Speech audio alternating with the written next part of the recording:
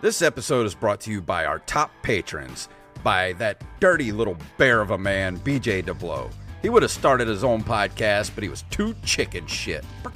And if you like the Open Micers podcast, but think Jay is too handsome, then check out the Jester's Court, hosted by Jason's fat twin, Mr. Mike Evelyn, found wherever podcasts are given away for free. Do you like retro video games? Then you should check out the Nerd Cave Retro on Spotify, iTunes, and wherever you can find podcasts. If you like the show, then you can join the Discord by going to the Nerd Cave Retro Twitter page and click the link at the top of the page. And this episode is also brought to you from us, our lovely patrons over at patreon.com/Open Micers podcast, including, but not limited to, Derek Diamond, Derek Shirley, Kathy Gutierrez Figueroa, and old Rob himself, Mr. Robbie Hennig. Thank you guys so much for supporting us on Patreon, and let's start the show. Here we go.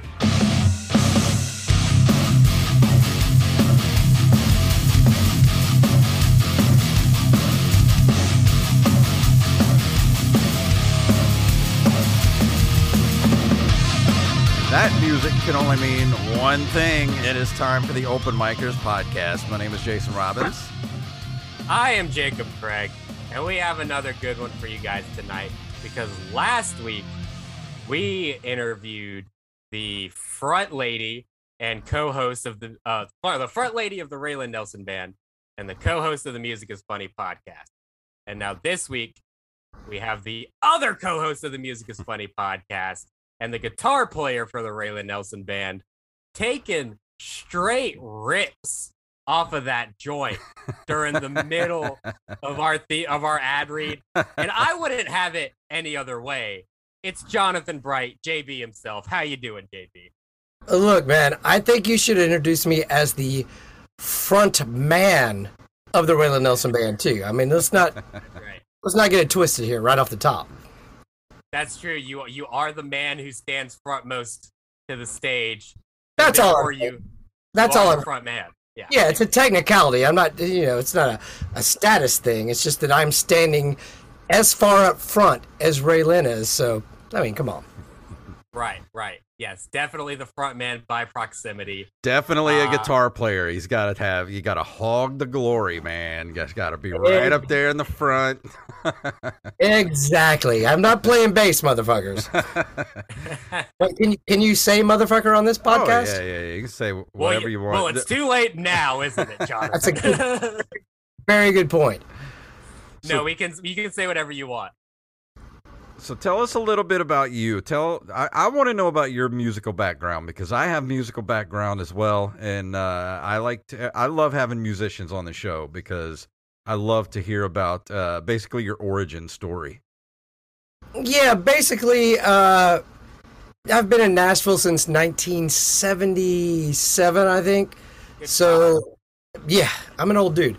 But moving here, and I was a Kiss fan as a 9-year-old. That was right in my wheelhouse. Wanted to be a rock star, all that kind of stuff.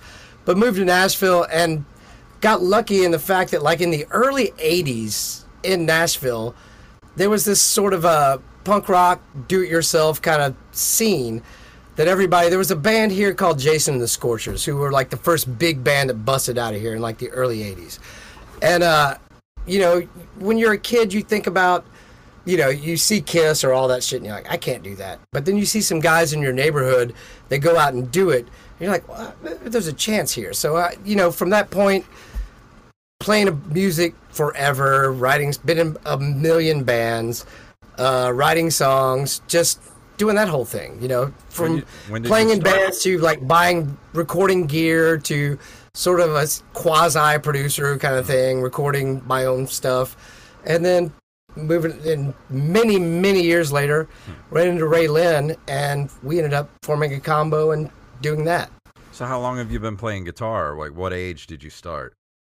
Fuck. I started playing drums, actually, was my first instrument. And so up, Jacob. Yeah. But I played in, like, the high school band and the drum line and all that kind of stuff. And my first couple of bands that I was in, I was a drummer. But always, like, when I was a kid, we had like 3 or 4 dudes that live within a block or so of each other out in the suburbs. One guy was taking guitar lessons, so he would come over to my house after he took lessons, and I would kind of look at what he was doing. And then MTV at the time had a lot of like live rock and roll. Their videos, they didn't really know what they were doing. So you would catch like the Who playing live or whatever, and you can kind of watch the TV, sort of look at their fingers. So as far as guitar playing, I was sort of self-taught, but it was, you know, you play in a couple bands behind the drums, you're like, fuck that shit, I want to get, you know, you're 17 years old, you're like, I can't pull any skirt from back here, I need to get out front, and people can see me. I never had any problem with that. I love being back behind the drums. I'm like, man, I'm driving this thing, and I'm staying back here. I don't have to deal with any crap. So I'm just gonna stay. It's definitely still my favorite instrument to play, honestly.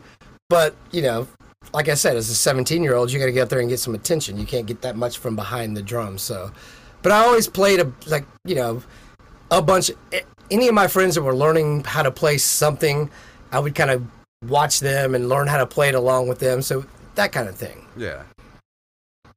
So last week I had told Raylan that I wanted to be you guys' drummer, and so we've been emailing back and forth. Number 15. Yeah, I'm not gonna spontaneously combust like the other 14 have, like Spinal Tap. So hopefully. Yeah, there you go.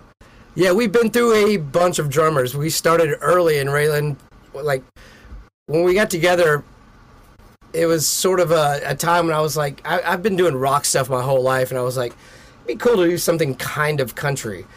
And we happened to be buying vitamins from the same person, and I ran into the guy, and it's like, this Willie Nelson's granddaughter is looking for a place to record demos, and I got a small studio here, and I was like, well, yeah, send her over. We'll do some stuff. So, you know, we started. So I recorded some of her demos, then sort of like interjected a few courses, this, that, and the other. And it was cool because she had never done, it was her first band, which, you know, you play drums. You remember what your first band was like, right? Oh, yeah. Yeah, well, her first show was in front of 300 people in Nashville. And so the guy that I got to play, this is a long story, but the guy I got to play drums, his brother had been in a bad motorcycle wreck, so we were doing a benefit. So in Nashville, when something like that happens, a lot of people show up. And it so happened that Deep Purple was in town recording at the time, so they popped on at the end of this gig to play. So cool. Raylan's first gig ever, it was not in a basement at your high school friends. It was in front of 300 people, opening basically for Deep Purple. And it was hilarious. Like, yeah, exactly. The face you made is the face she made. Yeah. So basically, Raylan Nelson is the Brendan Schaub of music.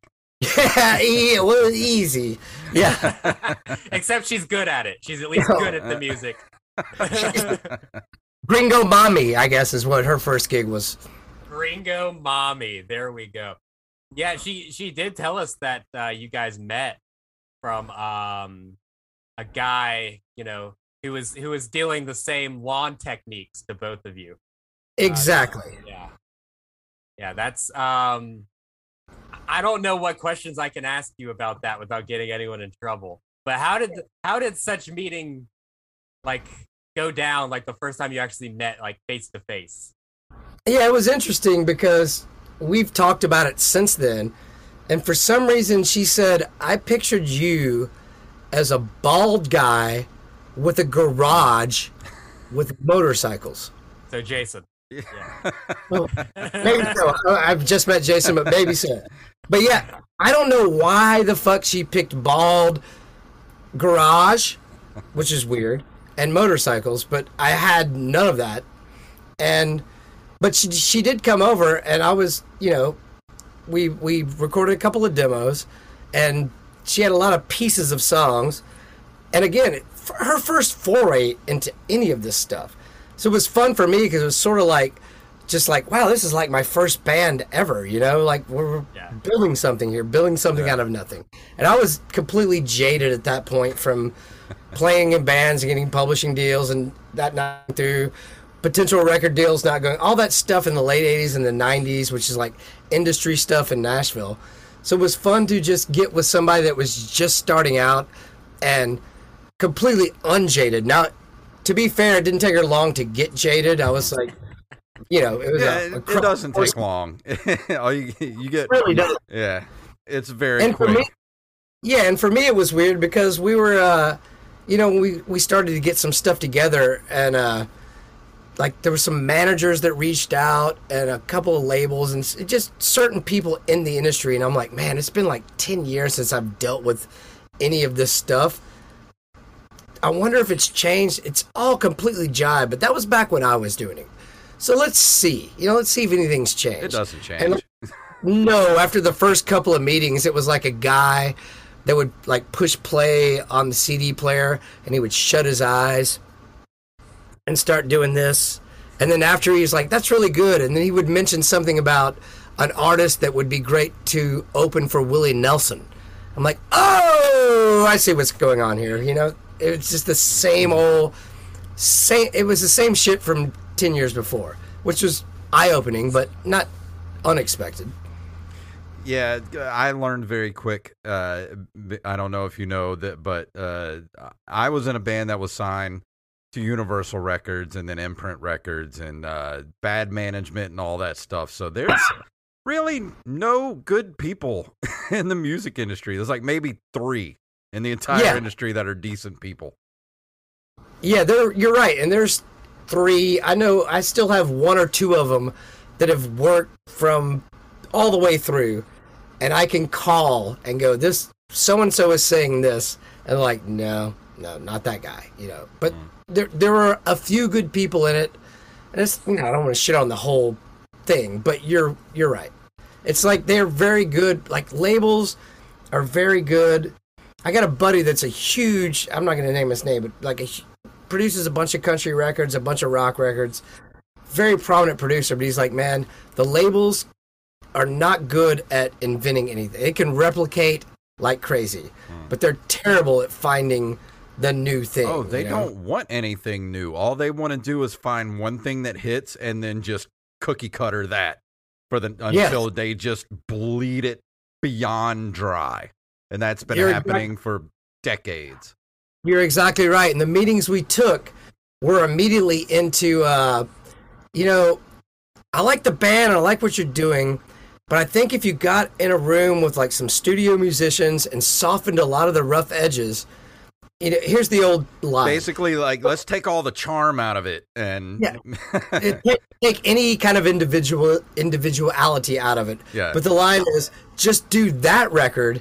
We're going to push it out to millions of fans. And then after that, you can do whatever you want to do. That's the hook right there, is the play ball, do what we want you to do, and then you get to do what you want to do. Right. And then you start doing a little homework and going, all right, so what have they done? And then you look at the people they've worked with like, well, they never even got that. Yeah. Nobody gets to do what they want to do with this guy because it never gets to that point. And once you go, if you do something that's not you, and let's say you sell 1 million records or, whatever, you get all that kind of exposure.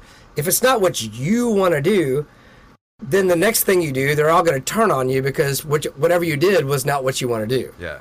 But the just the numbers game alone, with the record labels, just because you get, like, a lot of things people don't understand is, like, just because you get signed, there's still a 99% chance they're not going to do shit for you. Like, yeah.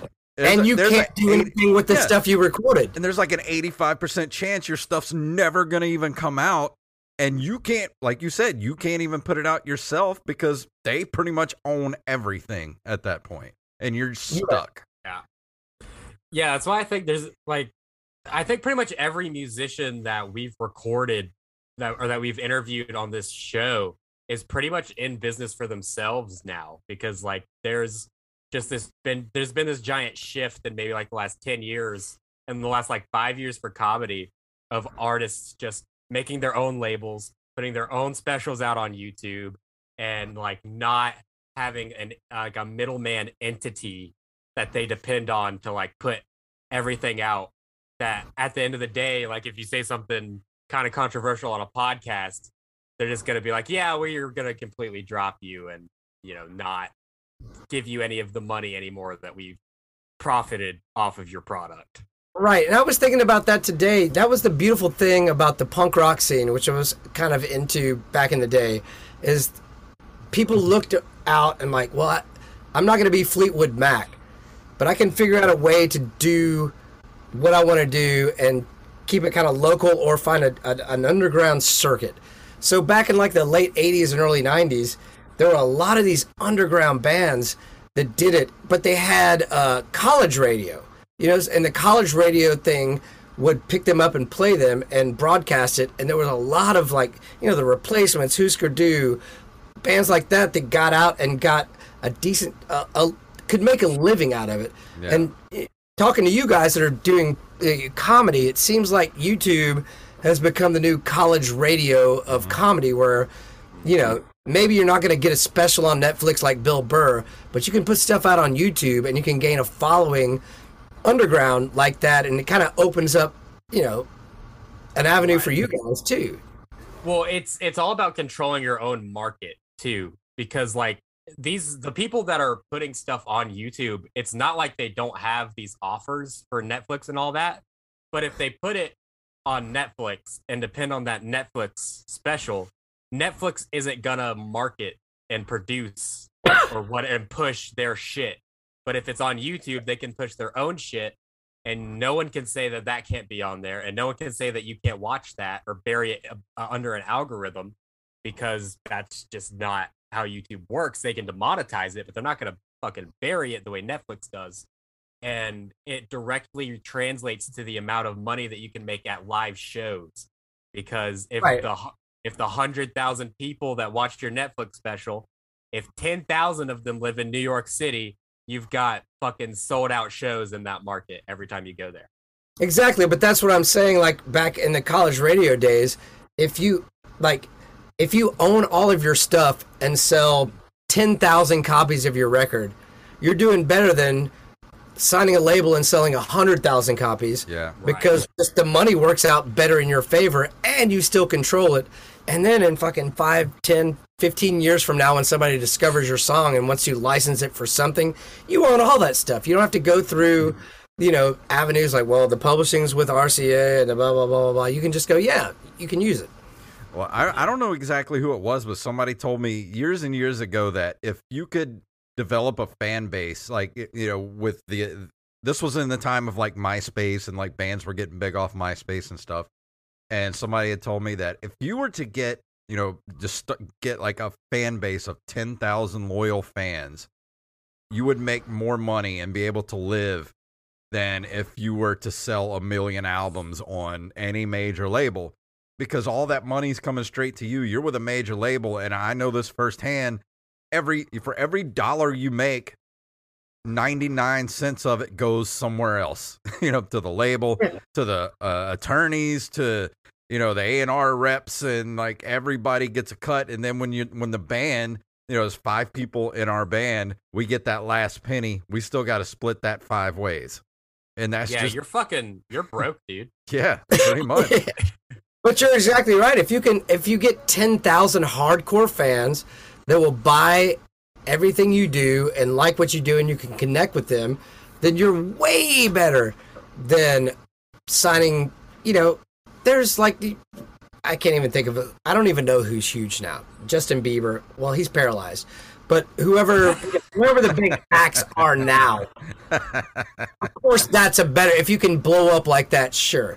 But for the most part, for most people, if you get 10,000 people that really dig what you do and will watch or buy or go see you, you're way better than selling, and you have control of it. You don't have to, I mean, you probably know this. You've make a record, and there's producers that have their fingers in it, and you're playing it for your buddies, and you have to go, yeah, well, and you start making excuses for what it sounds like. You're like, well, I wanted more guitar, but the guy wanted a radio hit, and, you know, blah, blah, blah, blah, blah. It's the worst thing to do, to create something and have to half-ass it for somebody else, and to have to make excuses. I'd rather have a record that sold nothing that you had to make no excuses for. You know what I mean? Yeah, and you hit way too close to the bone with that statement.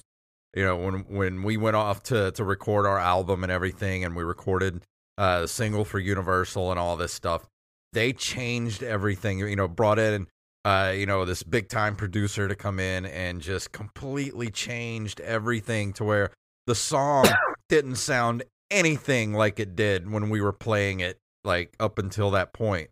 You know, we get out of the studio and it's something completely different, and we have to tell everybody, like, yeah, I know it sounds different, but, you know, it's like, this is, you know, we got to do what we got to do to get, you know, our stuff out there.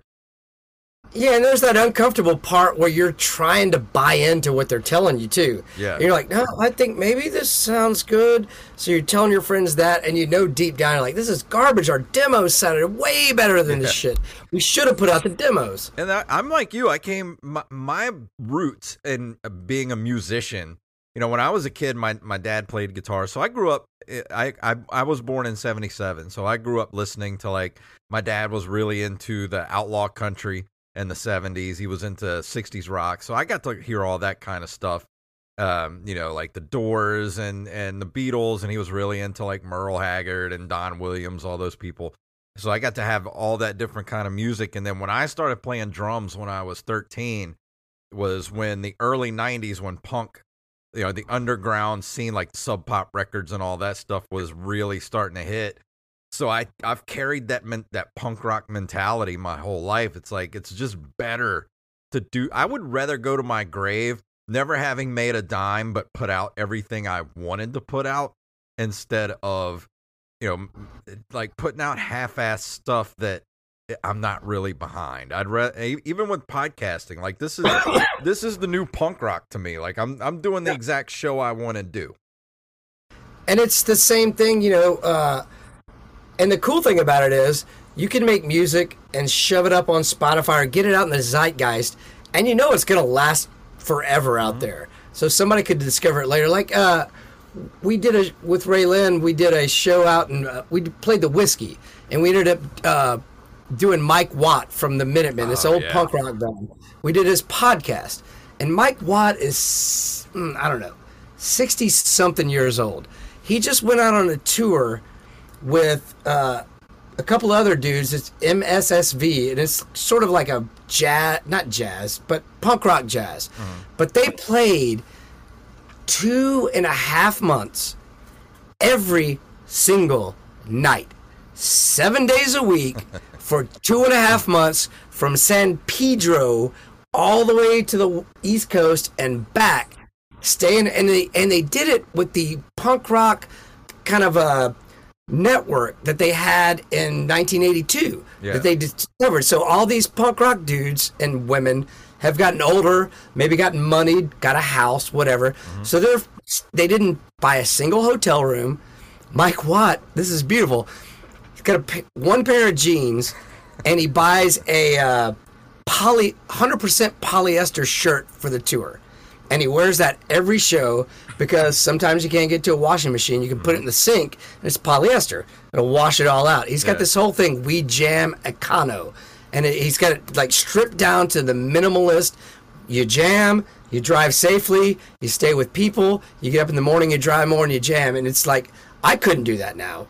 But it's amazing that from that whole punk rock ethos from back then, this motherfucker is still doing it. He's one of my heroes. I love that dude. That's crazy. I can't imagine doing that right now. I mean, I'm only 45 years old, but there's no way I could do that, like staying on people's couches and like just driving across the country. I imagine they're doing it in a van or, you know, like no way. Not even that. If you were staying in 5-star hotel rooms, but had to play every night of the week for 2 months without a day off, I don't know how he does it, but it's impressive. Yeah, it's very impressive. Yeah. That's fucking badass, man. When did you kind of start? Because I know that you're a very hardcore comedy fan, as much as we are, and Ray Lynn. When did you like first discover comedy, and when did you kind of like gain a love, like a hardcore love for comedy? I don't know, man. I was always into the, like, when I was a kid, very young, like all the sitcoms, you know, Good Times, Sanford and Son, All in the Family, all those ancient shows. But as far as the art form of Steve Martin was probably my first. And I was a youngster and I had the records. I only got about maybe 20% of the jokes, but I realized he was bigger than life. And then, honestly, we were fans of the Dangerfield specials on HBO, the New Comedian special. We caught Bill Hicks, Dice Clay, I forget who, Dom Irera was on it. I don't know, but one of those early ones.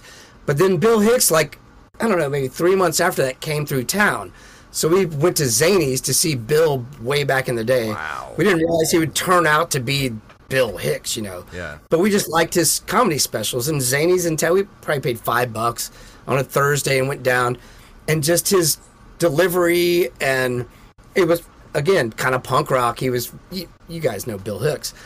And that, watching that and going, wow, this is, because I'd seen, I saw Eddie Murphy on his second tour at a bigger Starwood, this outdoor thing in Nashville.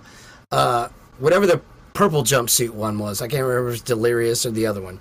But I saw, that was probably my first big live show, Eddie Murphy, the fucking shit back then. You know, it was Richard Pryor when I saw him, basically. Yeah. And then going from that to seeing Bill Hicks at Zanies, it was kind of like, sort of the musical thing clicked, like, oh, these guys are just nomads and troubadours like us. And you got Eddie Murphy, which is like fucking watching Van Halen, and oh, then you got Bill Hicks, which is like watching The Replacements or something in a small club. Yeah. And it all sort of kind of made sense at that point. I was, you know, hooked. Well, Bill Hicks is the spirit of punk rock as far as comedy goes. Yeah. Right, yeah. Raylan said that your favorite comic was Ari Shaffir.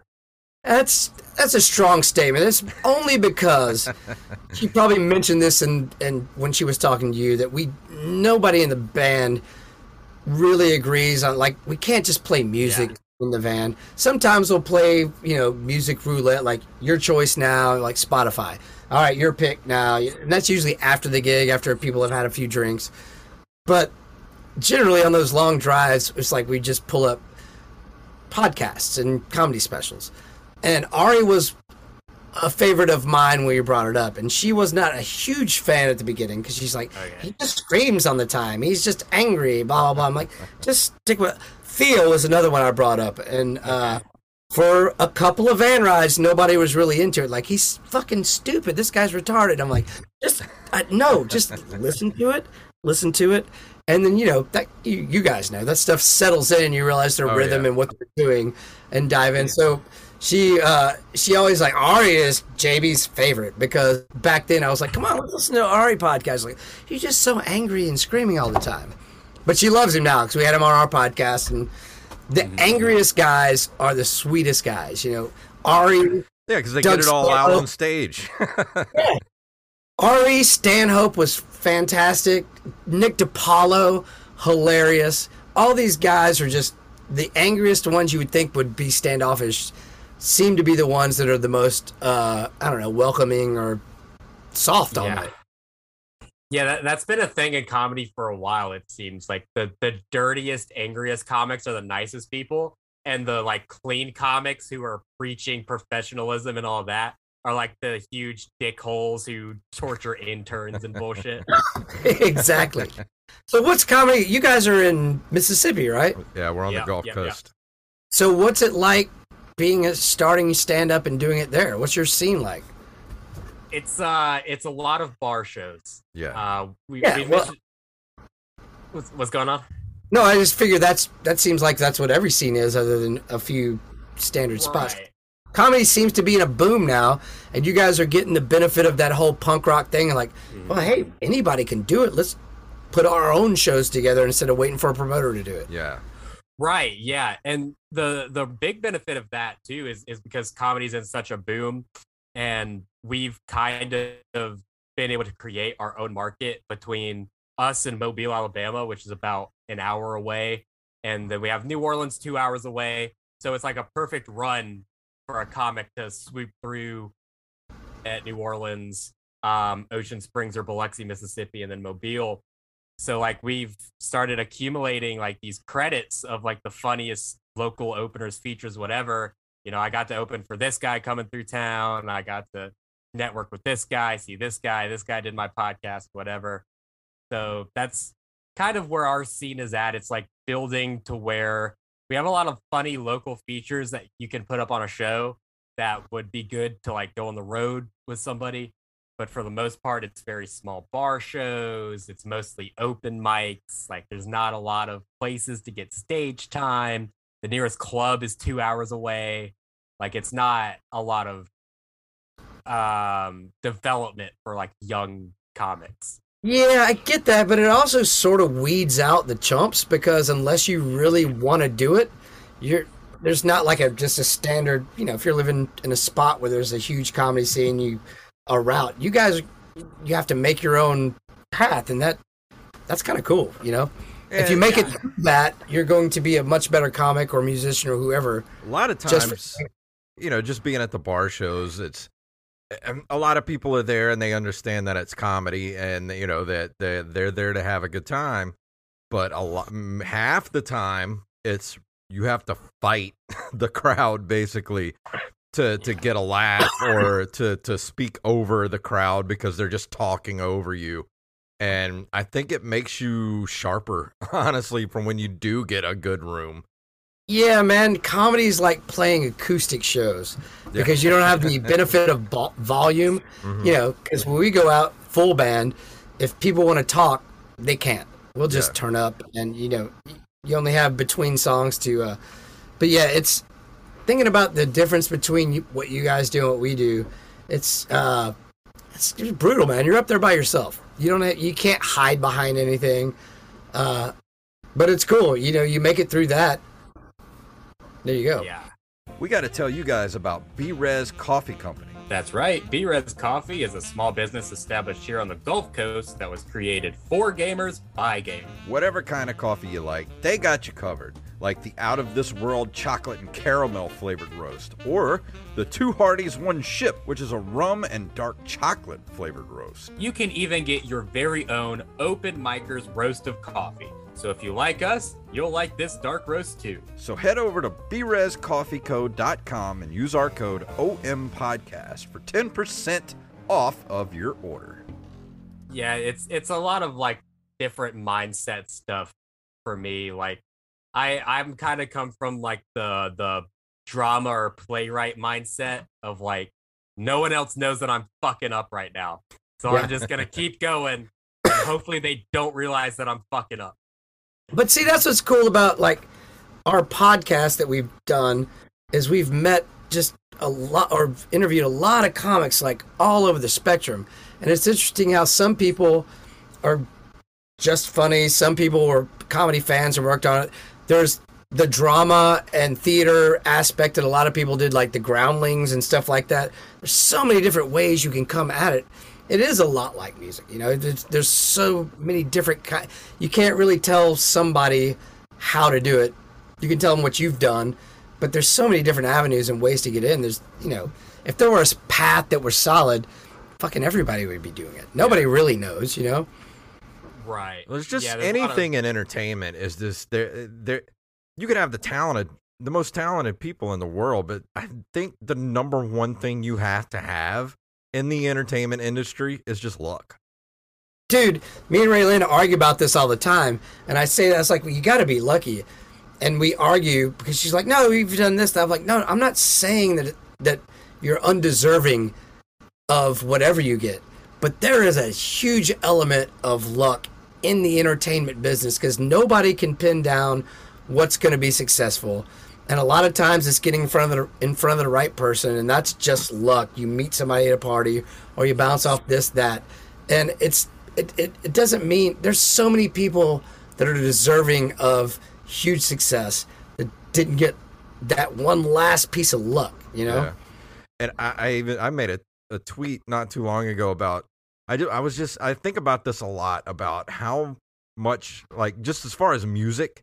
How much good music have we missed out on in the world because of not only just like record company just crap and like bad management, and then just on top of everything, just, you know, just not having that that flash of lightning, that luck that, kind of propels you over that hump to where you get like not mass appeal, but just out there where everybody kind of gets a chance to hear what you're doing. Yeah, and especially back in the day, because there wasn't the avenue of getting it. Now, anybody can put out a record and put it on Spotify or whatever. Now, the opposite problem is there's so much shit out there that I think maybe the next thing in the industry will be like, because you think about, I don't know, maybe like back in the 60s or 70s where like Wolfman Jack, DJs, like you could get popular because your record collection, you knew what all the hip shit was, and you played on your show and people would follow.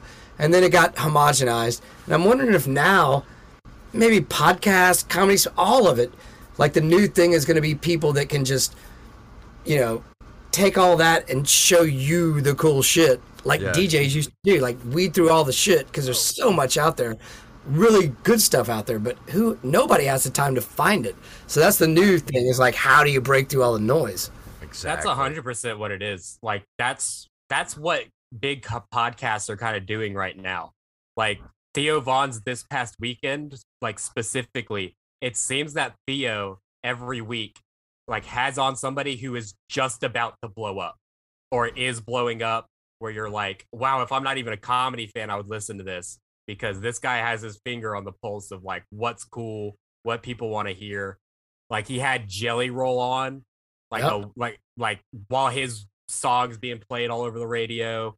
He has Brandon Moreno on right after he wins the title belt. He's just fucking. He does it over and over again. When it seems like the kind of older podcaster heads are kind of just still having on, the same 5 comics that are on every podcast. Yeah, and it's going to be interesting to see how that works.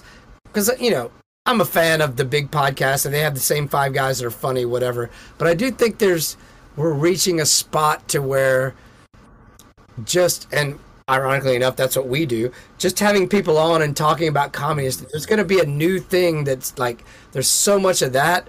I don't know, who knows what the next thing is going to be, but it's going to be interesting to see how it, and I feel like I sound like an old guy, but people's attention spans are getting so much smaller. And Ray Lynn's doing a bunch of reels, and it's like, wow, people want their entertainment in 30-second blasts. But you still got Joe Rogan that can do a 3-hour podcast, and I'll listen to. So it's interesting. Right? Yeah. I mean, I've noticed that firsthand. Like the few TikTok clips that we've put on our TikTok, like blew up pretty well because it's just like the funniest moment from that episode, or like the jokes from that episode, the big laughs. So like people don't want to actually sit through and do the work of, wow, this is an interesting conversation. This person's life is cool. They just want to hear, the one punchline from the episode. And it's tough for me. It's like being a musician. You're like, yeah, but I want to talk to these guys for an hour. I want to talk for an hour and a half, so I'm just going to do that, and whoever follows along. But we've had it's been a blast for Raylan and myself to do this podcast, because it was completely, pandemic related. We didn't have anything to do, and we'd sort of talked about doing a podcast, but then there's nothing going on. I'm like, we should just do that. And then we argue all the time. We argue back and forth. She's like, well, we got to start small, and we got to get some open micers. I'm like, why? You're Willie Nelson's granddaughter. Let's use Willie Nelson's email address and reach out to some people, And we got lucky. That's exactly the same thing I told her last week. I was just like, you are Willie Nelson's granddaughter. Just use that to every advantage. Exactly, because you're going to get this world's not going to give you shit. Yeah. And you're going to get shit on half the time because you're Willie Nelson's granddaughter. Exactly. And anything you gain from being Willie Nelson's granddaughter, you're going to be judged twice as harshly because of that. So you got to be good, but use it when you can. And to her credit, she doesn't fly it by a banner. But to get Doug Stanhope on, we emailed him from Willie Nelson, our first fucking guest on a podcast, one of my favorite comedians of all time. And I was like, we should, basically when we get really good guests, is if I've been drinking and she's been drinking in the evening, and we just start texting, hey, we should probably try to get so-and-so on. that sounds like a great idea. You sober up, you're like, oh, I can't believe I've done that. But the first one we did was Doug Stanhope. He's like, sure, I'll come on. I'm like, holy shit, Doug Stanhope's coming on. So, dude, that's something that I have learned from doing podcasting the last 2 years. Because like for maybe a year and a half, we were just doing like local comics, local musicians, kind of regional people. Bigger people that maybe that Jason knows pretty much. I don't fucking know anyone famous actors or anything. Jason knows some famous actors. Well, I've tapped out every famous person I know at this point. So. Right. But I've realized that there is no limit to like however famous someone is, no matter how famous they are, they will do your bullshit little podcast just because they're bored. Like as long as you just email them and ask, they will fucking do it. Yeah. It's worked so much just because I asked. If you don't mind hearing no, which me playing music for 30 fucking years, I've gotten very used to, who cares? You ask, they either ignore you or they say no. And if they ignore you, you keep going back. I think we've only had maybe 3, let's see. Andrew Dice Clay, his management said he's not doing podcasts right now. Same thing from Colin Quinn, who I wanted on because that's one of my favorites of all time. Who was that? Oh, Whitney Cummings. She didn't have the bandwidth for it at the time, which I thought was fantastic, according to her publicist. And there was one more that asked for money. I probably shouldn't say this. Oh, Sebastian. He wanted to get paid. Well, it's out there. I think maybe Raylan told me not to mention that, but it's out there. Well, that makes sense because Sebastian's one of those people who like does clean and preaches professionalism, so he's probably a piece of shit. But Yeah. we don't have to talk about that. He's not going to come on this podcast anyways. Yeah, but we still have a list of people that probably just ignored us that we're going back to now. And like, they didn't say no. All they got to do is say no, and we'll stop bothering them. Well, here's the Until thing. they say no, Even if somebody says no, you might have just hit them on a bad day. Hit them up again in like a month or two. They won't remember that you asked before, and they'll just be like, yeah, I'll do that. You know? it's a good point. Very good point. And we've started like scanning the Zanies lineup who's coming through Nashville. And I don't want to jinx any of these, but there's a couple of really big ones. Some of my favorites that are coming through in July that hopefully we're going to bring in and be able to do live. So my advice to anybody is just ask. Like, you're going to be told no a lot if you're going to be in the entertainment business. So get used to that and then just keep asking. And if somebody tells you no, fuck them. They don't know what they're talking about. Yeah. Right. Yeah, no, that's a very good way. Like if anyone hosts a comedy podcast and you're trying to ask comedians to come on your podcast, first of all, ask me. I'll do it 100% of the time. And like look at the comedy clubs that are nearest to you, because like our podcast, like even though we're not very near the comedy clubs, like our reach at least reaches to them as far as listenership. So Sure.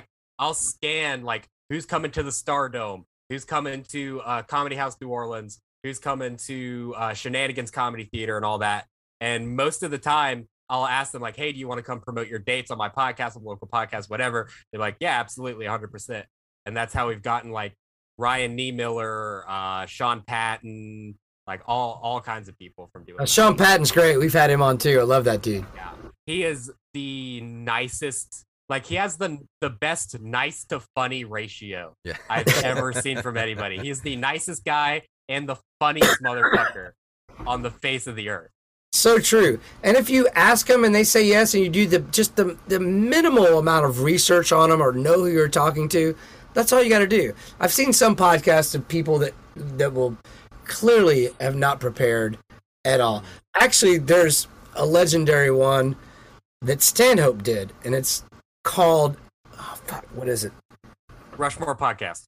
Then, hello! No, whatever Spanky. And it's still Okay. up. But this guy, the story behind it was, this guy shares the same name as a comedian that Doug came up with early on in his career. So he gets an email from a guy of the same name saying, will you do my podcast? And of course, Doug's like, sure. Turns out it's just some guy from Dayton, Ohio that interviews his friends in the neighborhood. And it's probably 4.5 minutes of the most uncomfortable, greatest podcast I have ever seen. And I should promote this. It's called Whatever Spanky, and the guy ended up, the story gets crazy. Doug Stanhope was tweeting days after that this guy ended up dying because he was driving the wrong way up a one-way street on the interstate, maybe head on, boom, whatever. And he had tweeted about the podcast before, and then the family was giving him shit about it. I don't know.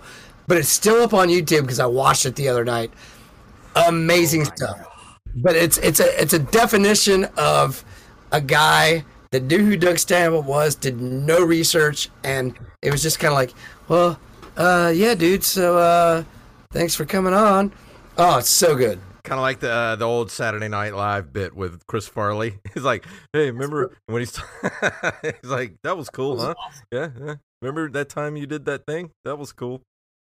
Except he didn't have that much. It's you guys should do yourself. It's again 5 minutes worth of a podcast. One of the greatest things I've ever seen. You said it's on YouTube because I'm gonna load that up right now and watch it. Called Whatever Spanky, Doug Stanhope, and it will pop up. I have a feeling. I'm gonna watch it later. We should try to get Chris Farley on the podcast, Jason. Yeah, I think he'd do it. Yeah, I think he has nothing else going on right now. Seems like a nice guy. I hadn't heard much from him lately. Probably would like a boost. Yeah, a good career resurgence. Yeah. It's probably lost weight since the first thing that pops up. It says "Watch Me Bomb" with Doug Stanhope. That's it. And Spanky was smart enough to know that he bombed and posted it anyway, which made me love him even more. R.I.P. Spanky. That's awesome. Do we have to watch this video? Is this what we're gonna do? No, I'm not watching. I just have it loaded up. I'm gonna watch it after the show. Okay, good. Because I like good cringe stuff. That's why you're friends with me. I have just one last very good question for Jonathan. Oh God, here we go. I got a great fucking answer for it too. I bet you do, and I hope you do. Because here's the thing: there's been two philosophies on this podcast through the 2 years that we've been doing this. And Jason is of one philosophy, where he thinks that it is never acceptable for a grown person to shit their pants ever. Even if they're sick, they have food poisoning, sometimes accidents just happen. And I am of the philosophy that it's okay to shit your pants sometimes, maybe like once every 3 months, once a month. Who's counting? Because accidents happen, and you know what? Life is too short to not take risks. Jonathan, when was the last time you shit your pants, and which philosophy do you belong to? Man, I can't really think of the last time I shit. I think I was too young to remember. I haven't had one of those incidences. Now, I will say this. If I had to pick a side, you kind of had me at first where you're like, I mean, never shit your pants. And you laid out the stuff and you're like, every month or 3.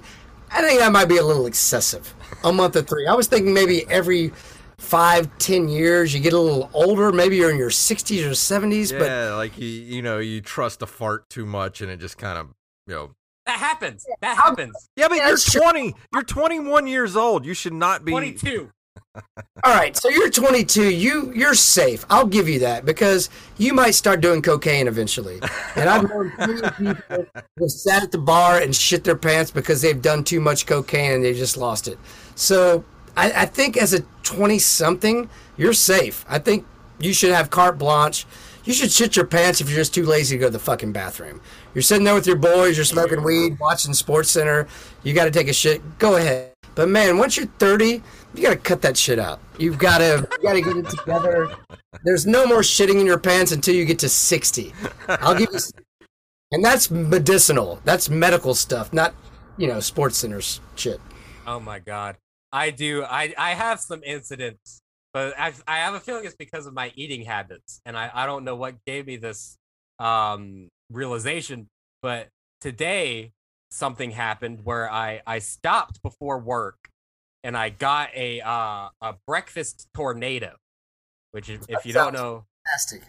Yeah, it's like if you get those like tornadoes from the gas station that are like fucking ranchero egg and cheese or whatever. This is that, but with eggs and sausage and like onions and potatoes in it.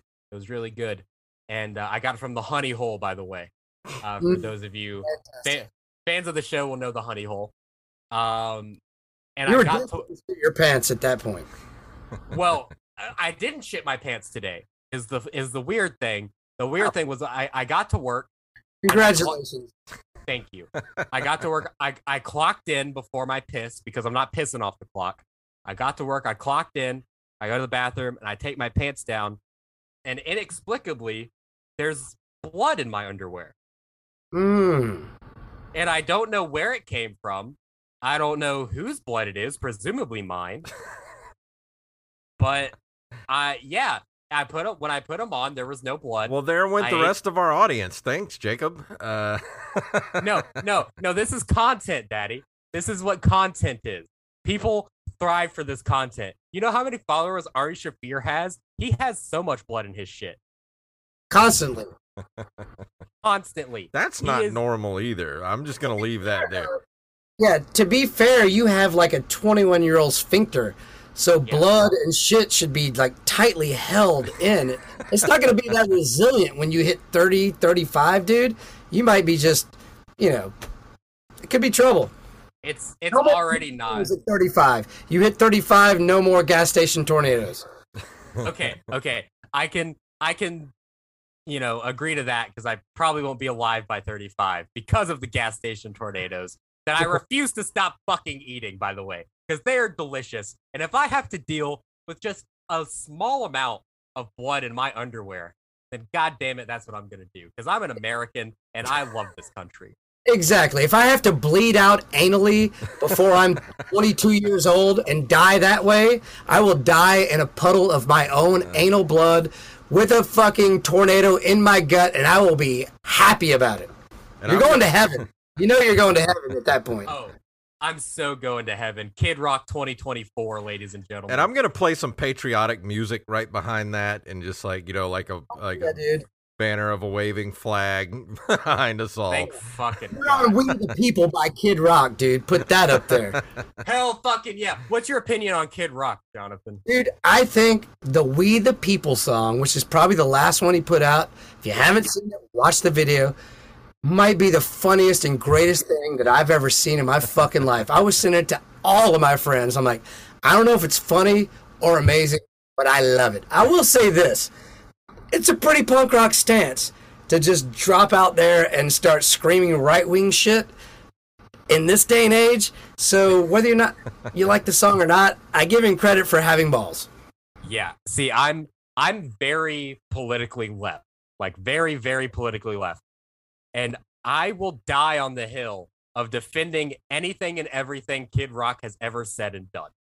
See, there you go. You haven't bled so much blood out of your asshole that you're not thinking straight right now. This is fantastic. Because, yes, it's fucking hilarious. It doesn't matter which side of the political aisle you land on.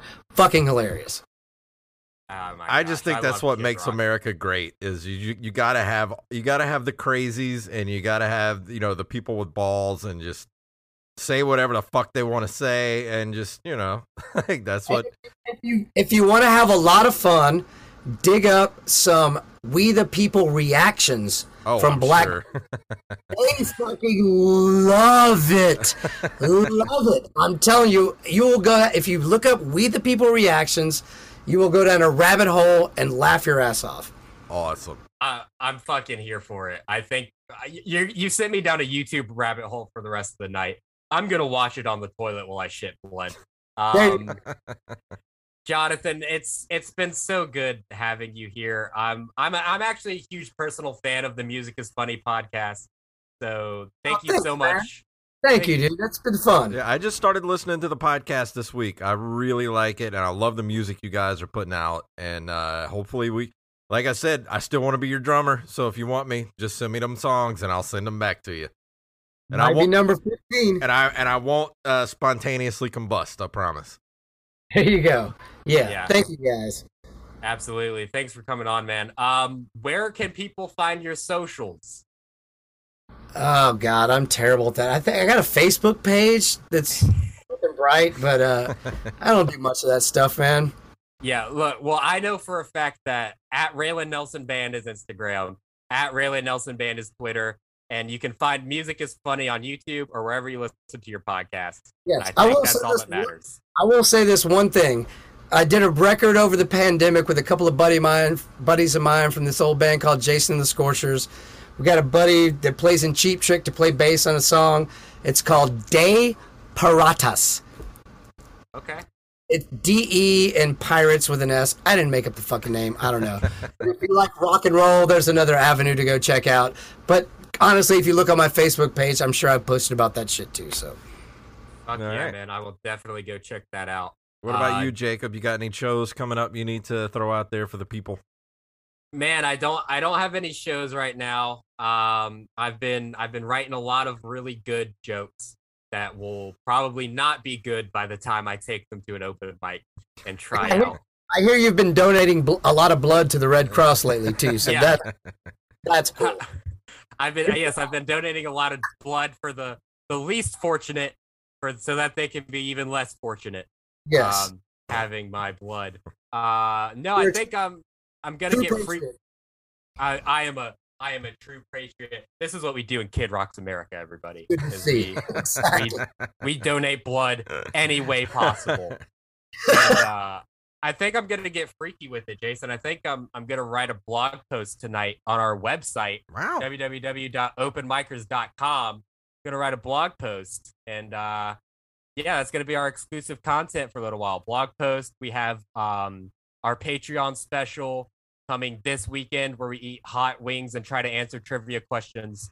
And yeah, aside from that, we've got a fucking great rest of the month and some killer guests next month. So subscribe to the podcast. Awesome. And I don't have anything to plug right now. I haven't booked anything for the summer yet. So just keep an eye out.